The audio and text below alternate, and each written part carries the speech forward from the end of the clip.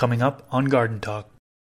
There is so many different chemical constituents that plants construct to manipulate their environment in soil, whether it be the biological populations, whether it be pH in the rhizosphere. All of these things are all part of it. Overwatering can look like so many different things. And what's happening is you're creating an environment in where bacteria that isn't conducive to the health of your plant is able to colonize and grow. A lot of the bacillus species, they have the ability to encapsulate their DNA into an endospore, and those endospores, they create like a wax coating. They're really resilient.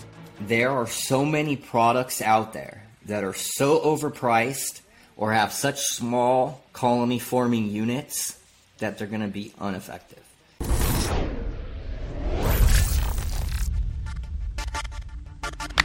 What's up, everybody? If you that don't know me, my name is Chris, aka Mr. Grow It, and you're tuned into the Garden Talk podcast.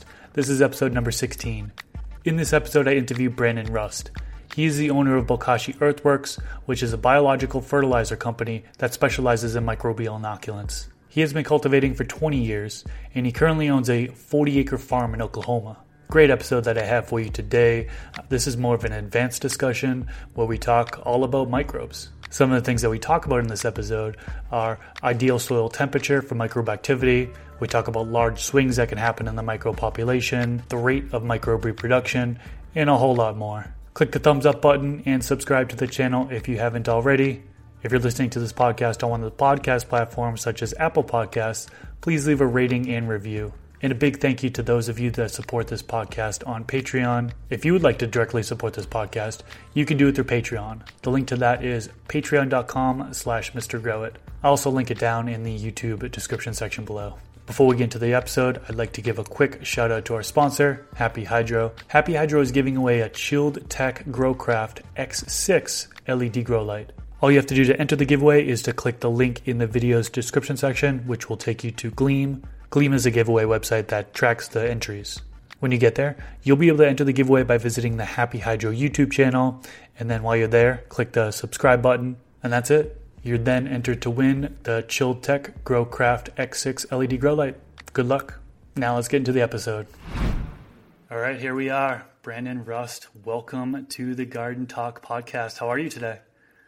I am wonderful. Busy as always, but happy to be on another podcast and spreading the information that I've accumulated over the last 20 years of cultivating. Yeah, I'm super stoked to have you on here. I've seen you on so many different shows. I mean, before we hit the record button, you had mentioned you're on over 100 different shows or podcasts, live streams, whatever, which is awesome. And the amount of information you give to the community here is extensive. So first off, thank you so much for doing that service, because you've been helping out hundreds of thousands of people, if not millions of people, throughout all these videos and so on and so forth. So thank you for that. Now, for the people who, there's got to be some people in the audience here that don't know who you are. So can you introduce yourself, tell us a little bit about yourself and how you got into gardening? Sure. My name is Brandon Rust. I'm from San Diego, but I currently reside in Oklahoma. I started cultivating medicinal plants 20 years ago. I was a teenager, 18, 19 years old, and I had some older guys show me how to cultivate. Back then we were doing hydroponics. I've since moved to doing living organic systems. And if you guys are interested in any of the work that I do, you can find me at rust.brandon. And you can find, links there to my company, Bokashi Earthworks, which is a biological fertilizer company. I specialize in microbial inoculants for nutrient cycling, soil health and fertility, and integrated pest management. And then I also own a 40-acre farm out here in Oklahoma with my partners. Awesome. And then I actually Googled your name before we met up today, and I think the third link down, if you Google his name, Brandon Rust, the third link down goes to Herbage Mag, and there's actually a written article about you, kind of your story. So if anybody's watching this wants to learn the next level down about his journey here over the past 20 years, it's definitely a good read. It's only about a page long, so but definitely worth the read for sure. Cool. So I think it's appropriate to just start with the soil food web. That's actually something that hasn't been discussed yet on my Garden Talk podcast off of any of the guests. So let's start with that. Maybe if you could take, roughly 5 minutes or however long it takes to kind of talk to us about what the food web is in somewhat a basic or beginner-friendly type way. Sure. I'm sure that most of your viewers are familiar with, the food web. It's something that we got to see in elementary school, what eats what's higher up in the food chain. Soil food web is that same exact thing for the soil and the species that interact, the way that they, release mineral nutrients. And it's basically just the diversity of different types of microorganisms, micro and mesofauna, and then macro flora and fauna, as well as arthropods, earthworms. So, it's complicated, but really it's not. It's basically just that there are certain things that do certain things in the soil, and they feed off of each other. They work, synergistically and symbiotically with each other. Basically, it is the web of life that perpetuates life. And that's what we're going to be talking all about microbes today. So we're going to talk about the biology. We are going to definitely get into a little bit of chemistry here, which is, warn everybody, I'm a beginner when it comes to chemistry. So some of the stuff actually might go over my head, which it might go over some of my audience head as well. But that's okay, because we can always look back. We can always do additional research and so on and so forth. So it goes over my head. I consider myself a really intelligent person. I read tons of white papers. I read literature all the time. The complexity of these systems is, to be able to really have a firm understanding, you have to have a really good imagination. Yeah, absolutely. So chemistry, and then you get into like biochemistry, and then you get into, we might even touch mechanics. Yep. So much. It's endless almost. It really is, and that's one of the reasons that, soil science is so intriguing, is because there will never be a point where I come and say, oh, I can't learn anymore. Yep. It'll always be a journey. So I'm just taking people along with me as I go. And that's what makes it fun, for sure. So a lot of my audience does use synthetic fertilizers, right? Synthetic nutrients. Yeah. And we often hear about salt buildup resulting in problems. Now, when we're talking about salt, we're not talking about sodium chloride, right? The table salt. So what exactly is salt from like a chemistry standpoint? Well, when we're looking at, typically when we are looking at these systems in soil anyway, we are looking at chloride and sodium Na. What happens is there are certain chemicals that are biologically available for the plant to utilize for the specific functions, whatever they may be for. In these natural systems, you have what's called oxidation and redox potentials. And essentially, certain elements are biologically available, and we see this in pH, right? But there's more to it. We see it in pH, and that is going to be certain things are available. There's a bigger picture to that. And typically when you're using synthetics, they're taking a chemical that can be absorbed by a plant, but it's also in a chemical formulation to where it's not going to be affected by the oxidation and redox potentials of those systems. So inherently, you have kind of you have two systems, right? These organic systems, which, we still use things like mineral salts, but they're not synthetically created, right? The ones when you can get the same effect with either. But what happens is with synthetic fertilizers, you're accumulating a lot of chemical compounds that are going to interfere and have antagonistic relationships with what you're trying to absorb, right? And also, oftentimes these chemicals are in such high quantity that they are grossly over-applied. When you grossly over-apply a synthetic fertilizer, it can adversely affect the biology of that soil, but it can also affect the abiotic nature of that soil, which is anything that's not related, all the different stress factors that could be that aren't related with biology. So like the weathering, when you have those types of chemicals, they can tie up soil, they can tie up nutrient, they can cause anaerobic conditions when they dry out really easier. They don't hold moisture as well. So you have different conditions that eventually accumulate. And it's not to say that this can't happen also in organic systems, because it totally can. You can accumulate things like chloride and sodium in these in organic systems as well. And they'll compile, and again, what it does is causes antagonistic relationships. It hinders microbiology from being able to procreate and reproduce. And it also comes at a great cost to environment in the production of those chemicals. Gotcha. Now, I guess one of the ways that I was kind of explained in to try to make it a little bit simpler terms, I guess you could say, is, when you have these bulk nutrients, you're mixing it with water, it's somewhat like binding to that H2O. It's going into the soil, right? And then the plant is uptaking it, or it's staying there and the water's evaporating, and then you have what's left over as an ion, I believe, and then that ion isn't available to be uptaken by the plant. Mm-hmm. So my question is, are microbes able to access that ion at that point and eat that ion, or how does that work? So when you have a large accumulation of antagonistic cations in your soil, it's going to make it so the plant can't absorb that.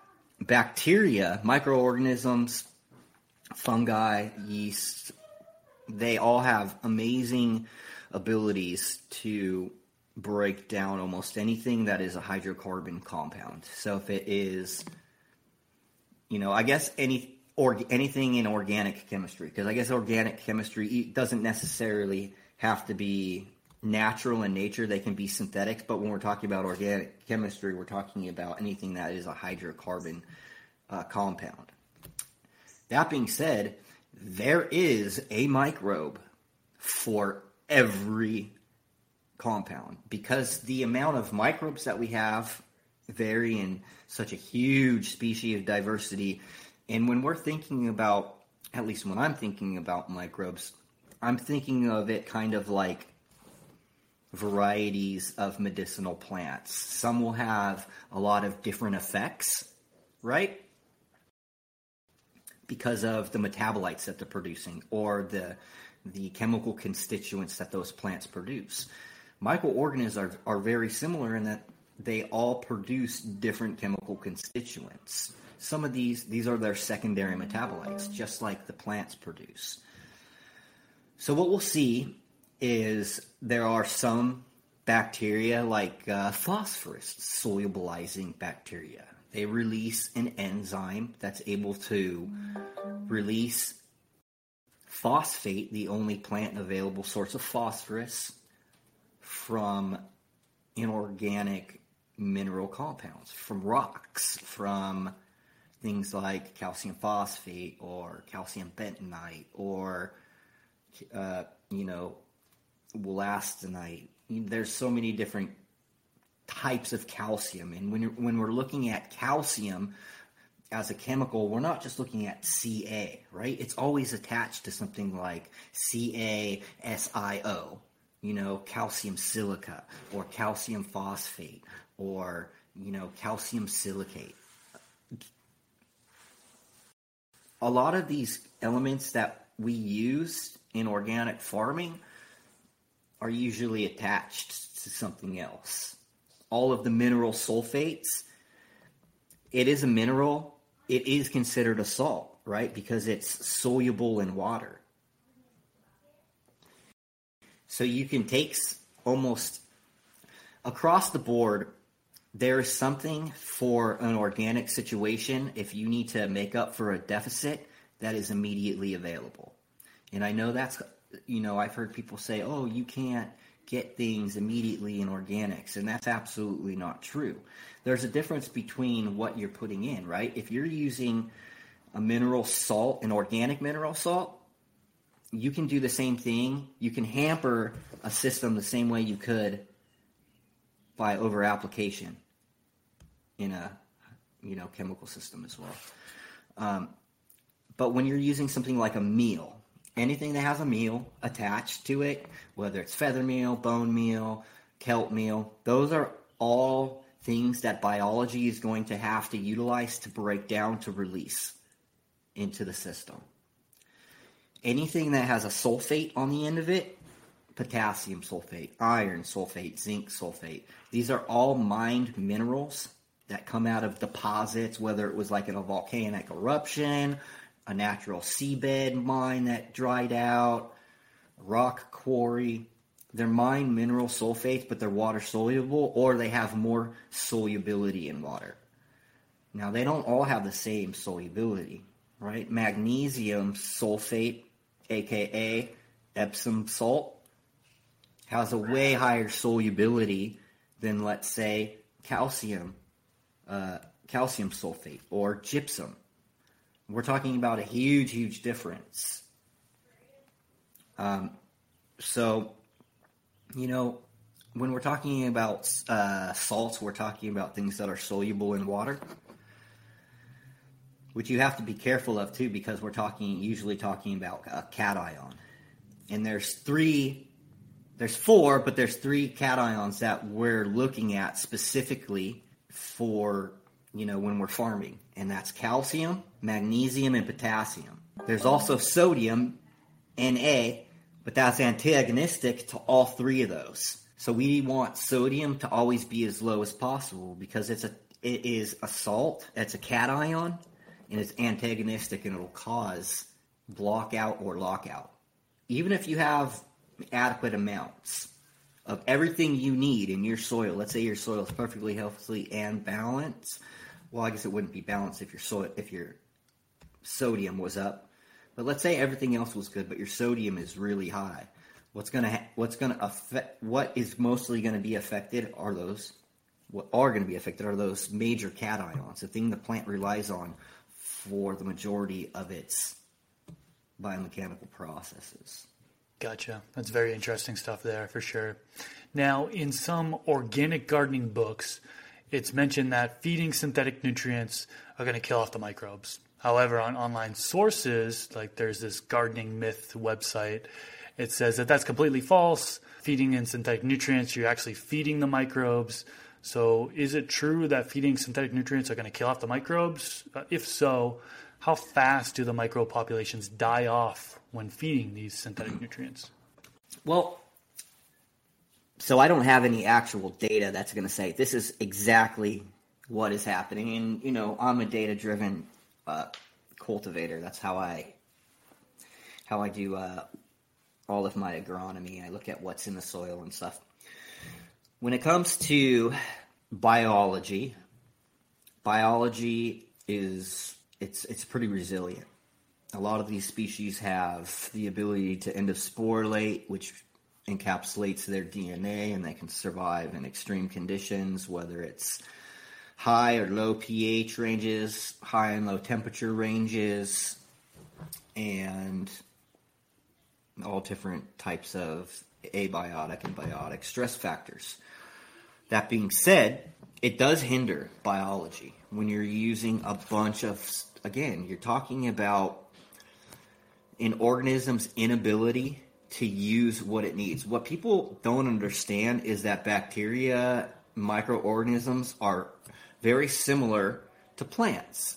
I mean, plants wouldn't exist if it wasn't for the relationships that they co-evolved with the different microorganisms. And the microorganisms also require a diet, right? It's not just nitrogen and calcium, right? They need iron, they need manganese, they need a lot of the same elements that plants need.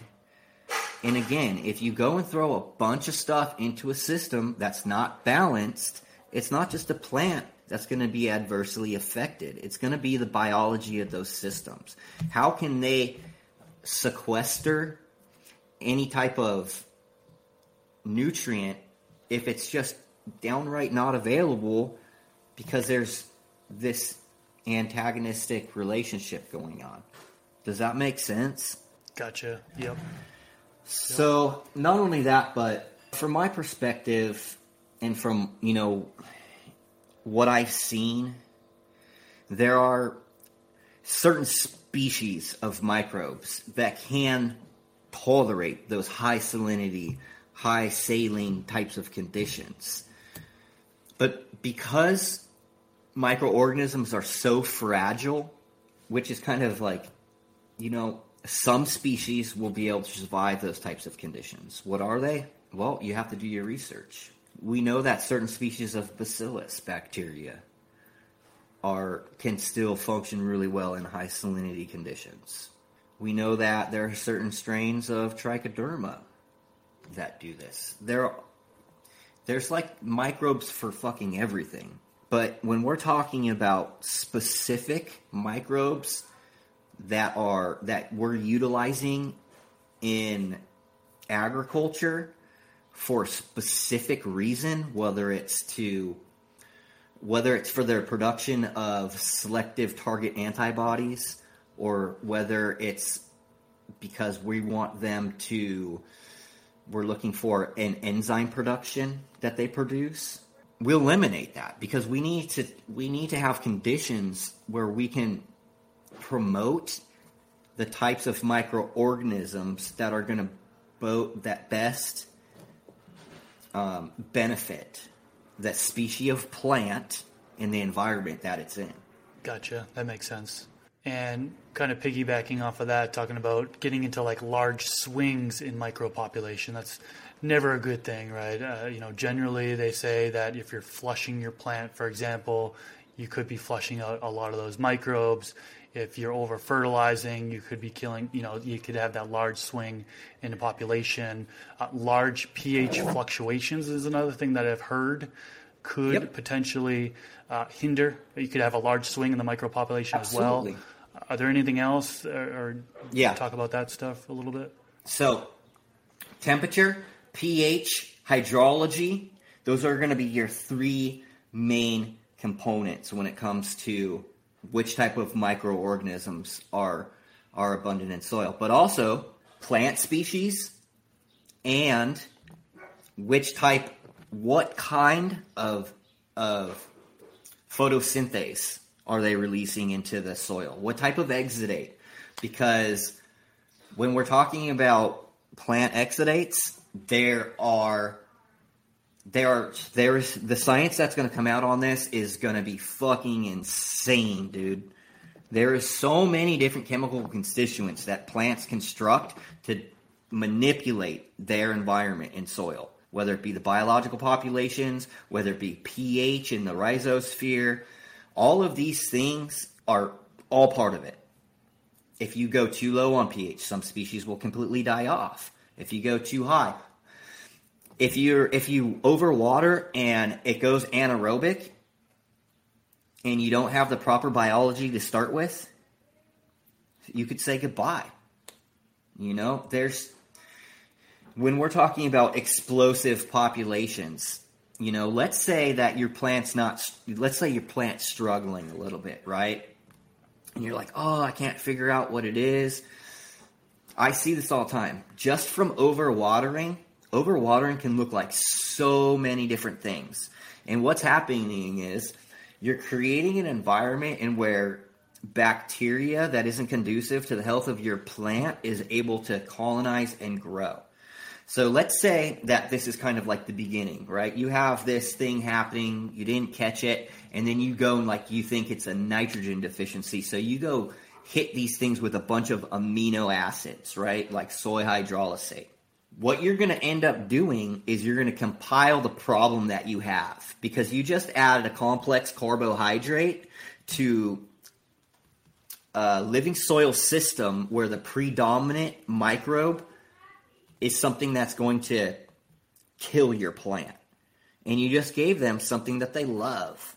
So it's those types of, I guess, scenarios that biology can make a huge difference. Let's say you have a flat full of clones that you're rooting, right? And you overwater them and they become waterlogged, right? And all of those roots become anaerobic. Man, how long is it going to take for you to recover with that? And then let's say you go ahead and plant those things and you're like, oh, again, they need this or that, and you try to add something to the system, and it just it throws it further to the left and not where it needs to be. You know what I mean? Yep, absolutely. Let's move on to pH up and pH down. So I get so many comments in my comment section with a lot of people really scared to adjust the pH. pH down, for example, a common thing that's used for that is phosphoric acid. pH up, for example, a common thing that's used is potassium hydroxide, potassium carbonate. The common thing that's said is if we're using these things, we're killing off the microbes in the medium. Are we eradicating the microbes in the medium from a few drops or a few milliliters of, potassium hydroxide, potassium carbonate, phosphoric acid? If so, if so, do we know what the impact is on that? Well, because one of those three things I said earlier was pH.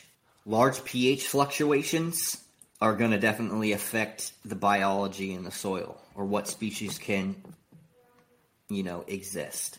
But if you're like, if your soil is at like 6.3 and you're like, oh, I want to get it up to 6.8, and you use, first of all, you're not going to be able to do that by pHing your water. Right, so pHing for water is usually done for hydroponics. Typically with organic growers, they are already starting off with a good source of water that's not high in sodium or bicarbonates. And if you're running hydro, there's some cases where biology might be important, like maybe if you're doing a cocoa system, where those are going to be a little more conducive to biology, but you're not looking for like biodiversity in these types of hydro systems, right? Because if that was the case, then why are you even using synthetics in the first place? Microbes don't work as well in synthetic systems as they do in organic living systems. So that being said, if you're, running like cocoa or a hydroponic system where you're having to adjust pH and you're worried about biology, you're probably you need to be looking at specific types of microorganisms that can help that particular system out that aren't going to be affected by those types of swings.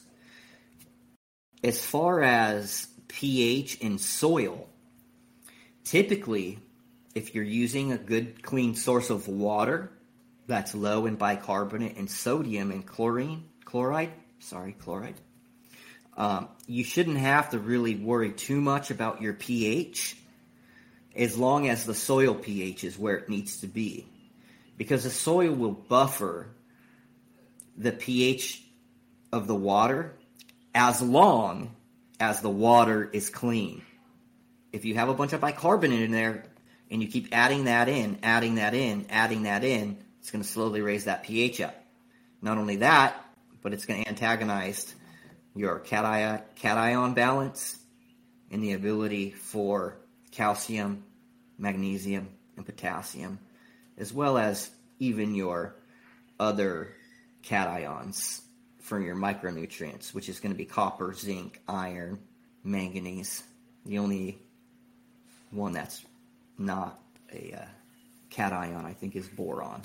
And, some of the other ones that I didn't mention, but out of those ones, out of the five major ones, major micronutrients that are responsible for a lot of the enzymatic processes, folding of proteins and RNA, and the biomechanics.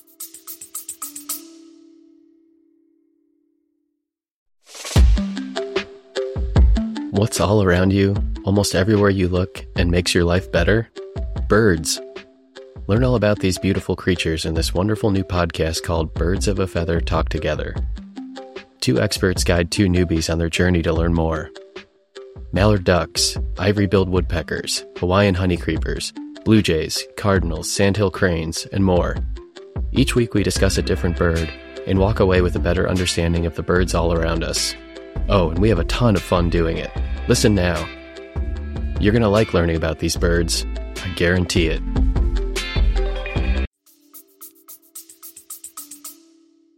I think the concern for some of the folks that are growing in soil is that they're starting with a water source that's like a 7.5 or an 8.0 pH, and they're worried that that would have an impact. And so adding in that few drops, 2-3 drops of phosphoric acid to get that, pH down, they worry about that. So that's why I bring up that question. Okay. And then just kind of touching on organic pH adjusters versus synthetic. So we talked about like phosphoric acid for pH down, and then potassium hydroxide and potassium carbonate for pH up. Well, now, some people... Okay, since you're mentioning those particular chemicals, right? Phosphoric acid and potassium hydroxide.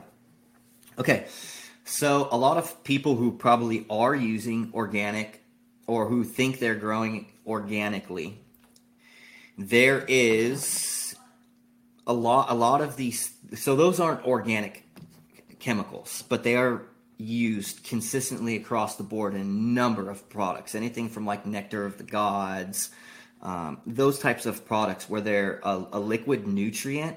What typically they'll do, they'll take something like bone meal and they'll dissolve it in the phosphoric acid. And so they're using an inorganic process to release organic substances that'll stay in a solution. Same with potassium products. There are potassium products that are labeled as organics, but they've been so. That's one of the things. Those types of things in small amounts don't hinder biology. It's those huge swings. And then also, if you're a home grower and your pH is high, go and test your water and see why it's high. Because typically that means you have bicarbonates and sodium in your water. Okay, so and if that's the case, you should be using a filter or using distilled water, or you should be. What happens in the systems is things can go fine for a really long time, but you compile problems slowly. It's why I tell people you shouldn't be I know a lot of organic growers. I was one of them that used kelp meal constantly and ocean inputs. And it's like after you compile all of these things over run after run, dude, your sodium and your chloride are fucking skyrocketed. It comes from the ocean. Let's think about this for a second. Like the ocean is full of fucking salt. So, not only that, but you have to remember too, heavy metals can compile the same way. So even if something has a small amount of heavy metals, but you use it consistently, it'll build up over time. So when some growers are saying you should be using baking soda for a pH up versus, potassium hydroxide or potassium carbonate, or using lemon juice or vinegar for pH down instead of phosphoric acid, would you agree with that? Would you? Dude, It's not. It's the amount that you're applying for that. Like, okay, so let's say I got a 50-gallon reservoir, right? And I need to take it down by 0.8. The amount of whatever I am adding in there is just not going to be enough to really like mess that up. It's when you have these wide fluctuations, you know, when you have way overwatering and then way too much dryback, and you know, it's consistency is kind of key. That's why the blue mat systems work so well. If you have something that's consistent all the time, you know what to expect. I love blue mats. I actually just started using them, and they're awesome. So good. So one thing I learned I think you touched upon it, is that different microbes are going to function best at kind of different pH values. You know, is this true? And then kind of what is that ideal pH range, you know, for soil and I guess for hydro that people should kind of stick with? So here's the thing, right? The soil pH range it's such a weird thing to address, because there's an optimal range for, you know, soilless media, and then there's an optimal range for you know, medicinal plants. But the ranges for pH for different types of bacteria, different microorganisms, is all over the place depending on species, right? It's like typically all plants on Earth are between 5.5 and like 8 at the highest, usually. I mean, depending on, you know, the type of soil that they're in, but blueberries are something that is acidic. They like acidic soils, and there's other plants that like a little more calcareous soils, or higher pH soils.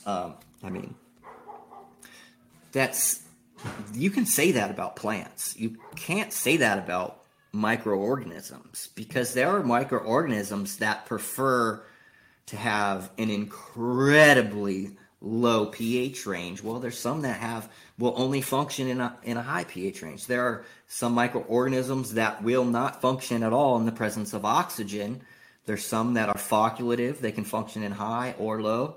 And there's some that only function in high oxygen environments. Microorganisms are so abundant, and they have so many different ranges. But what I'm looking at for the types of microbes that I use, it depends on what I'm trying to do with it. This product right here from my company, Bokashi Earthworks, which is a consortium of several different bacillus species, non-purple sulfur bacteria, right up Pseudomonas plustrius, and also yeast, which is Saccharomyces cerevisiae, also known as brewer's yeast. That yeast is very common. It's found in soils. It's found on fruit. If for this particular product, if the pH doesn't go below 4.5, it won't stabilize. You know, so for this specific consortium, although they can operate in a wide pH range from like 3.5 all the way to like 8.5, if I want them to do a certain thing and have viable spore, it has to be at a certain pH, right? So where they're suspended in solution, they're all alive, and they're waiting for the opportune environment to where they start procreating. Microorganisms are very strange like this. Small things can change what's going on. We also know that there are certain microorganisms that we can't even, we can't culture in laboratory settings. They only exist in nature, and they can't be grown and cultured because their nutrient requirements. Think about it like this. If you had a medicinal plant that had this really crazy, wild nutritional need, and it was not typical to what you usually want, and it's just all over the place, and you would have to figure out exactly what this is, and it was only this one special mix that you would never find anywhere else for any other plant in the world is the only thing that would make this thing grow. It's how it is for some of these for some of these microorganisms in these biological systems. Some of them will only exist while a certain species of plant is present and it's giving, and that plant is releasing a photosynthate and an exudate into the soil that's going to sustain the nutritional needs of that specific microorganism. Gotcha. Good information there for sure. So let's talk about kind of the soil temperature in a sense. So one thing I've learned is that the lower the soil temperature in the medium, the slower microbes move. That being said, what is the ideal soil temperature for microbial activity? You'd be surprised, it's 84 to 98 degrees. Wow. For most species. You know what's really interesting? When you increase your VPD and you're running high temps, high humidity in soil systems, you get way better nutrient cycling capacity. Your phosphorus is gonna cycle better. So will some other things. This is what I've seen from data that I've collected, right? And it's like this. This is why. When you think, at least when I think of how to culture a microorganism, you have certain environmental factors. Microbial incubators are typically used to culture different types of spore. And those ranges are usually between 84 and 98 degrees, depending on the species and the bacteria or fungi, whatever it is that you're culturing. Now, there are different species that do better at higher, lower temperatures, like we talked about earlier, higher, lower humidity. But what I've seen in soil is that when you have higher temperature, higher humidity, everything works better as far as nutrient cycling capacity. When you're seeing how things fall into solution, especially for phosphorus. So yeah, soil temperature. We got cut off for a second, but so I'm looking at things from how do you grow microbes, and usually you're looking at higher humidities, higher temperatures.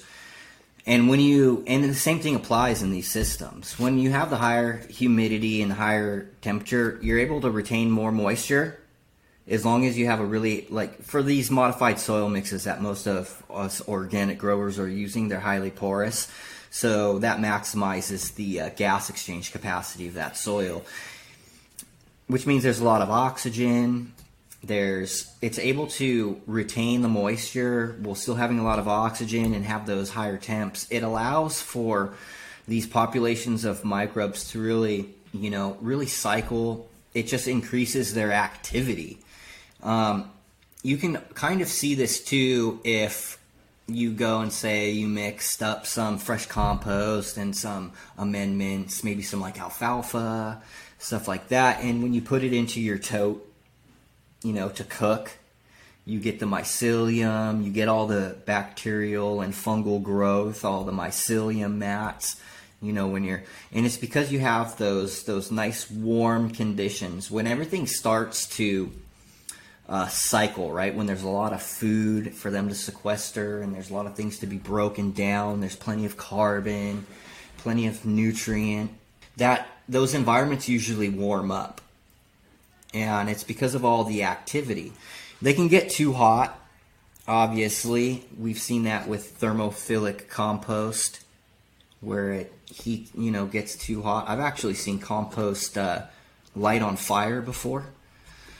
But yeah, those temperature ranges seem to do better with the higher humidity and higher temperature ranges. Obviously, when we're growing a medicinal plant, we don't usually want to exceed a leaf temperature of 84 degrees, unless you're able to, really maximize that environmental condition where your nutrients are all on, they're sufficient and balanced, and then you also have supplemental CO2, your VPD is in range.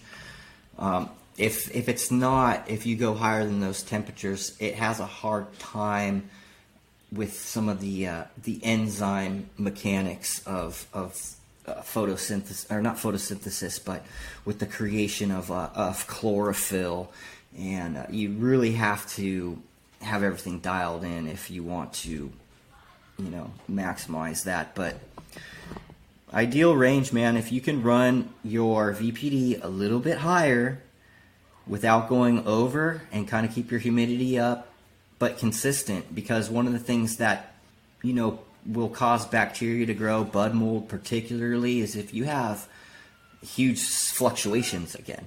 It's those fluctuations from where you're consistent VPD and it either drops or it goes too high.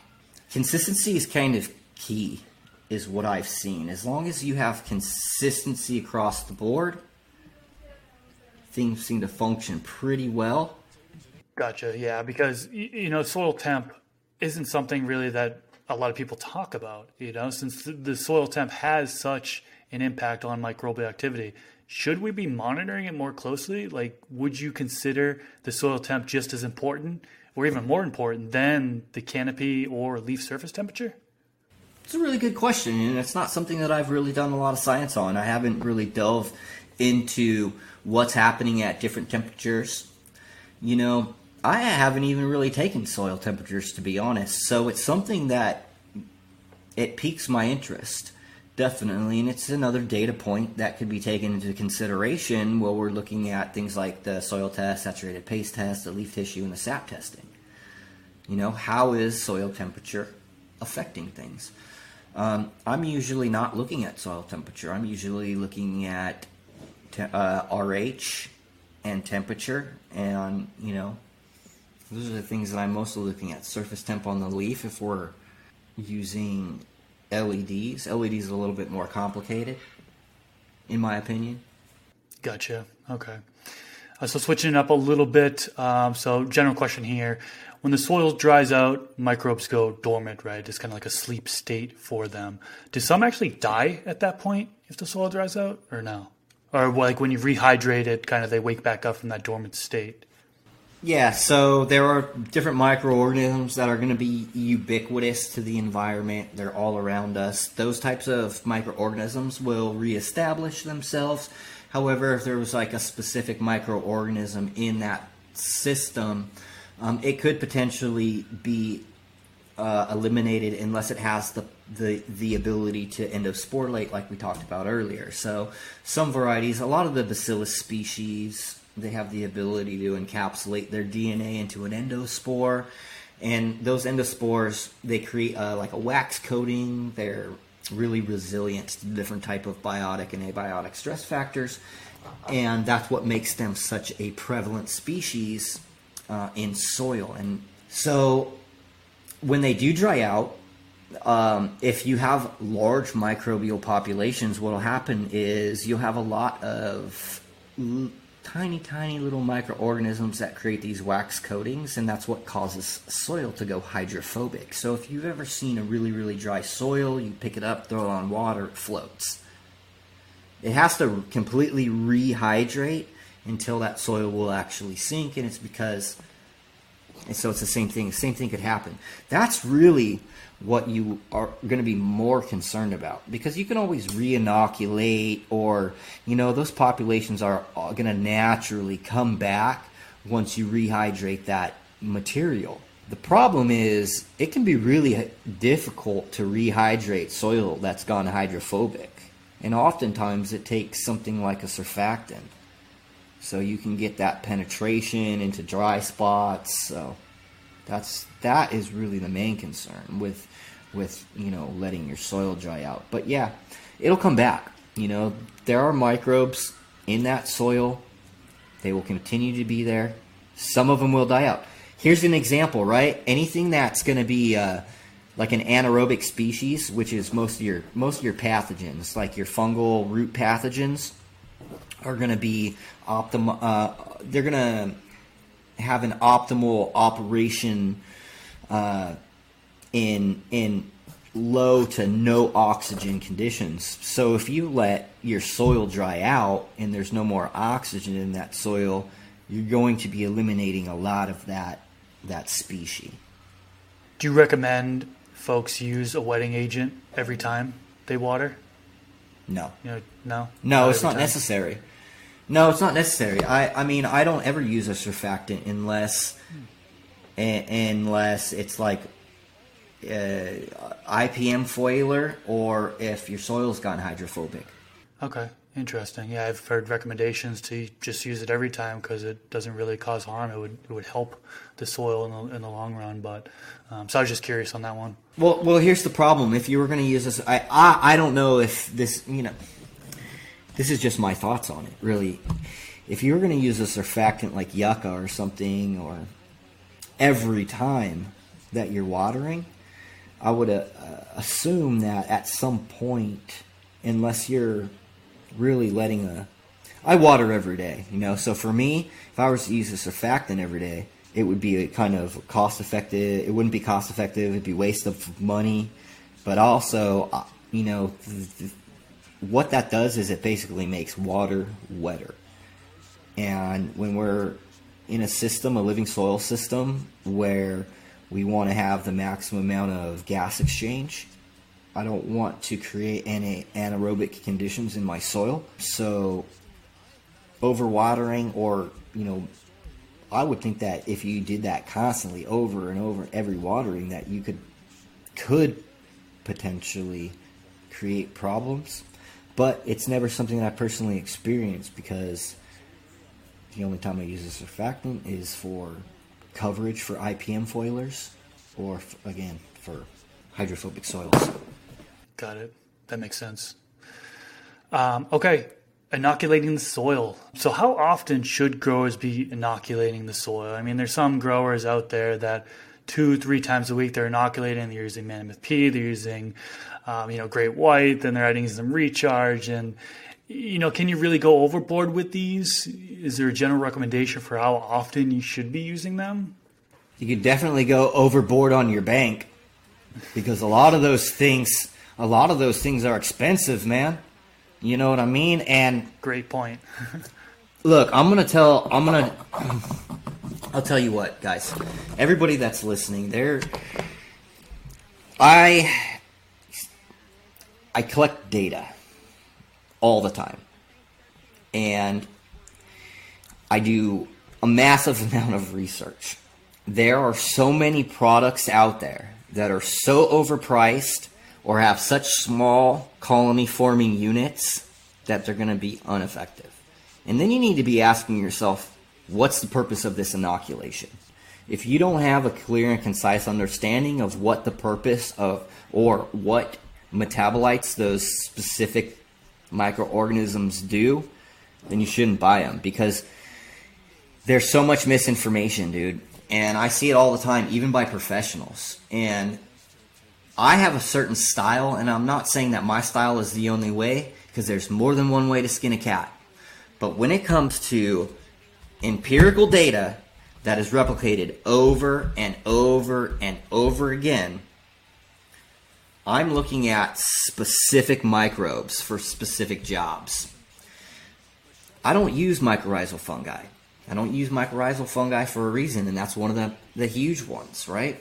I will be able to tell all your audience and my audience after my next harvest whether or not there's even an association with an arbuscular or an endomycorrhizal fungi, because there's tests for that now. So I can see if there's an endomycorrhizal that has penetrated into the root itself.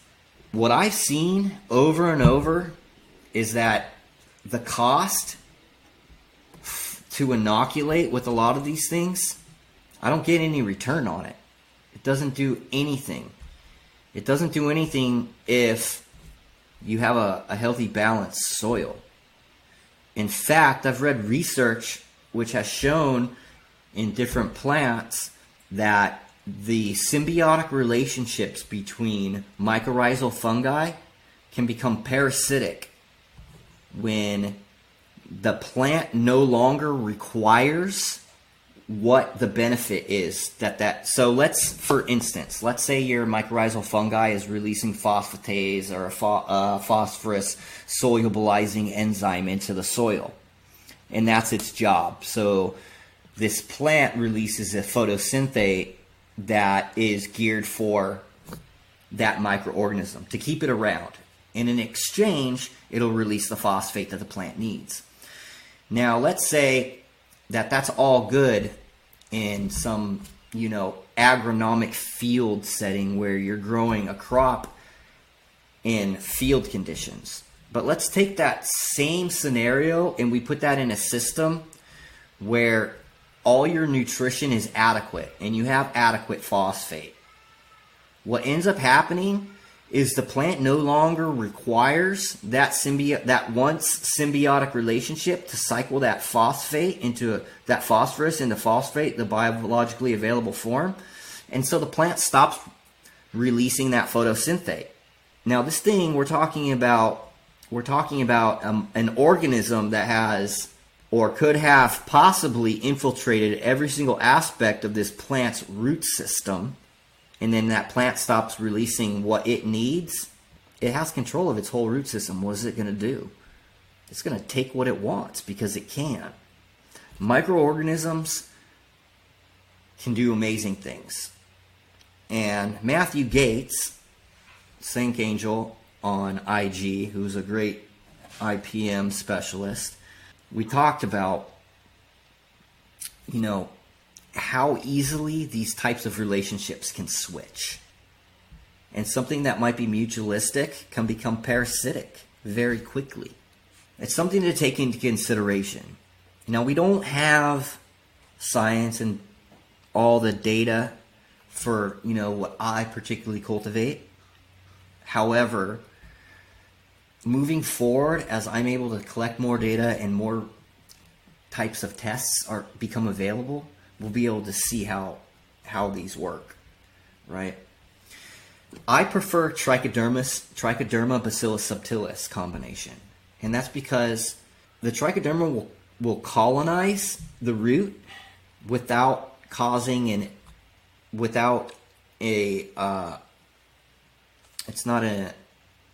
doesn't go into the cell itself. Bacillus subtilis will. And the trichoderma will facilitate that. And they have this mutualistic partnership together where they're able to eliminate almost all fungal pathogens. And it's because of trichoderma's high affinity for iron. The metabolite that it produces is the highest iron affinity chelating compound in nature, and that's the cytiophores.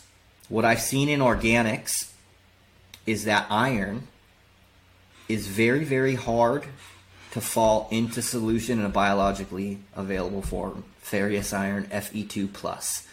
It oxidizes so easily in a pH range from 5.5 to 7 that as soon as you add something like iron sulfate, which should be an immediately available form, it oxidizes into Fe3+.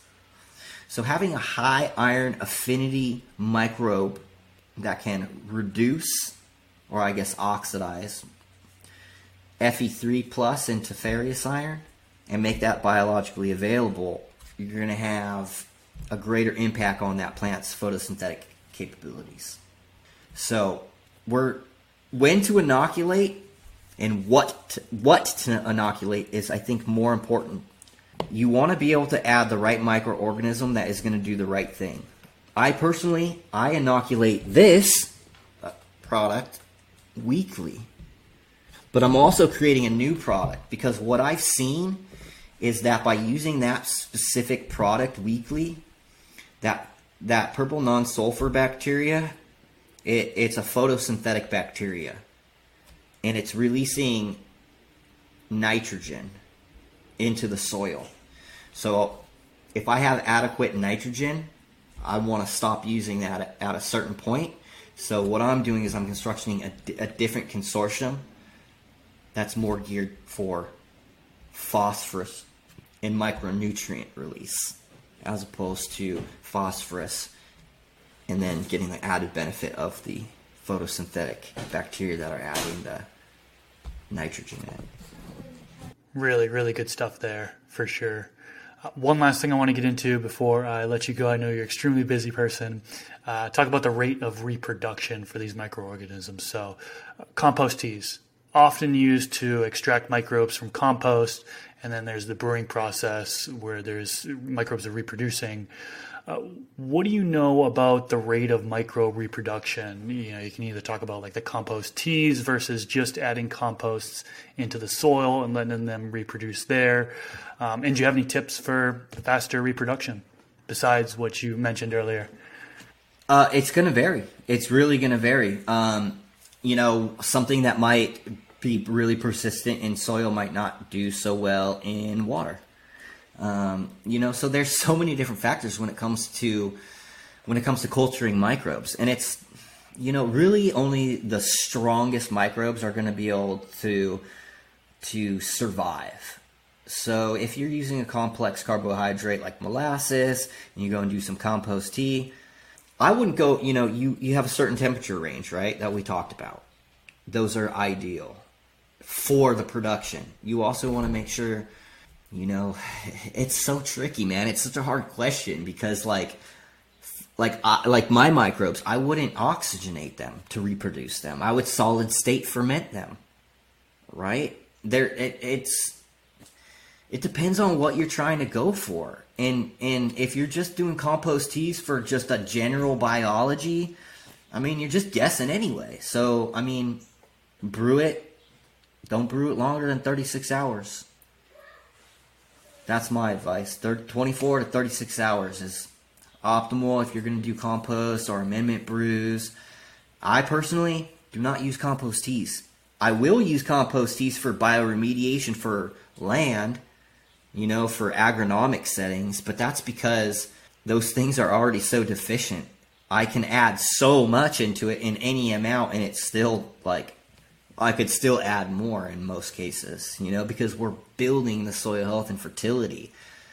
They work great. I think there's a huge disconnect between soil science for agronomic crops, for earth, for farming on land, and then using modified growing mixes. Because me personally, I don't use things like earthworms or crop covers. At scale, it doesn't make sense. What happens when you add earthworms to a system that you're monocropping, it turns all that organic matter into castings, which creates compaction in your soil. So you have this really, really, really light soil from that has great gas exchange to this really heavy poop, worm poop, which means you're going to have to add a massive amount of aeration. You're going to have to add a massive amount of calcium amendments to break that open and break that apart.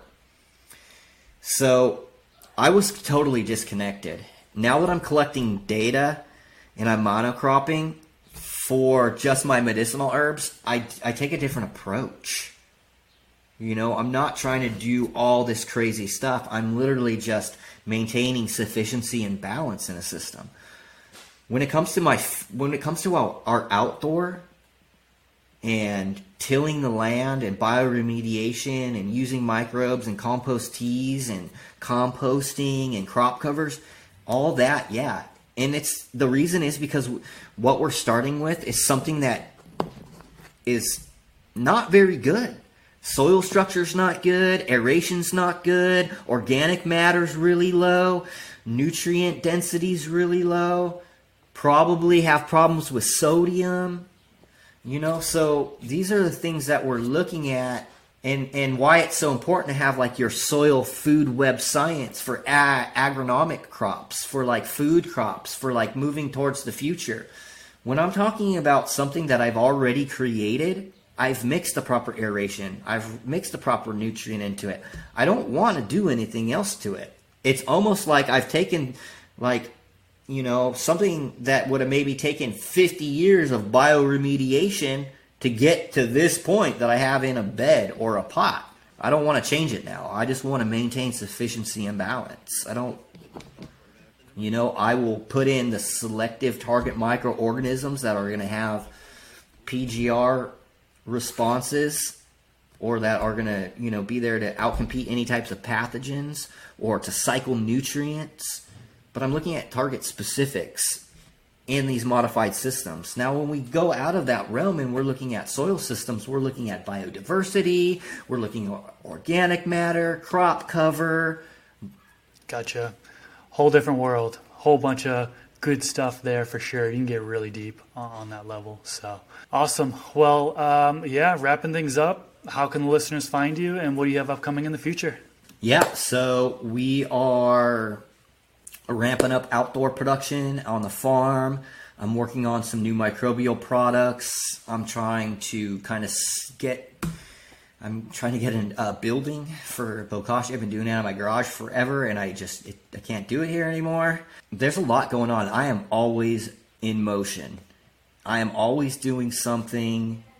You can find me at rust.brandon on IG. You can find a link to Black Label Organics, my farm, Bokashi Earthworks, my corporation, and I also do private consulting too. So yeah, for soil samples, right? So if somebody would get a soil sample, they can contact you and you would kind of consult them on that avenue? Yeah, so I work with very few people actually. Okay. And the reason is because of my time and also because I'm usually working with owner-operator farms, and we have a specific goal in mind. I don't typically just do hey, somebody wants a test, I'm going to do it. I do, however, I'll help people out, man. I was talking to a guy on Instagram, and he's like, dude, can you look at this soil for me? He's like, I just bought this fresh soil company in Oklahoma. And I was like, dude, this is terrible. They literally took a bunch of peat and then put some perlite in it and then sold it to you. There's no nutrition in this. It's completely empty. So I DM'd the company and said, hey, I'm a private consultant and I don't know what's going on here. Either maybe you gave this guy a bad batch of soil, or maybe you guys don't understand target levels, but he can't grow this. He can't grow in this. And this is a small family farm. This guy's relying on this soil, for his livelihood. And it's like, dude, it's frustrating, dude. I hate seeing that because that dude would have been screwed, but I'm going to help him out. I'm going to get him all dialed in and, to be able to be productive. Makes sense. I will leave a link to Brandon's Instagram down in the description section below, so you can easily click on that and give him a follow on IG.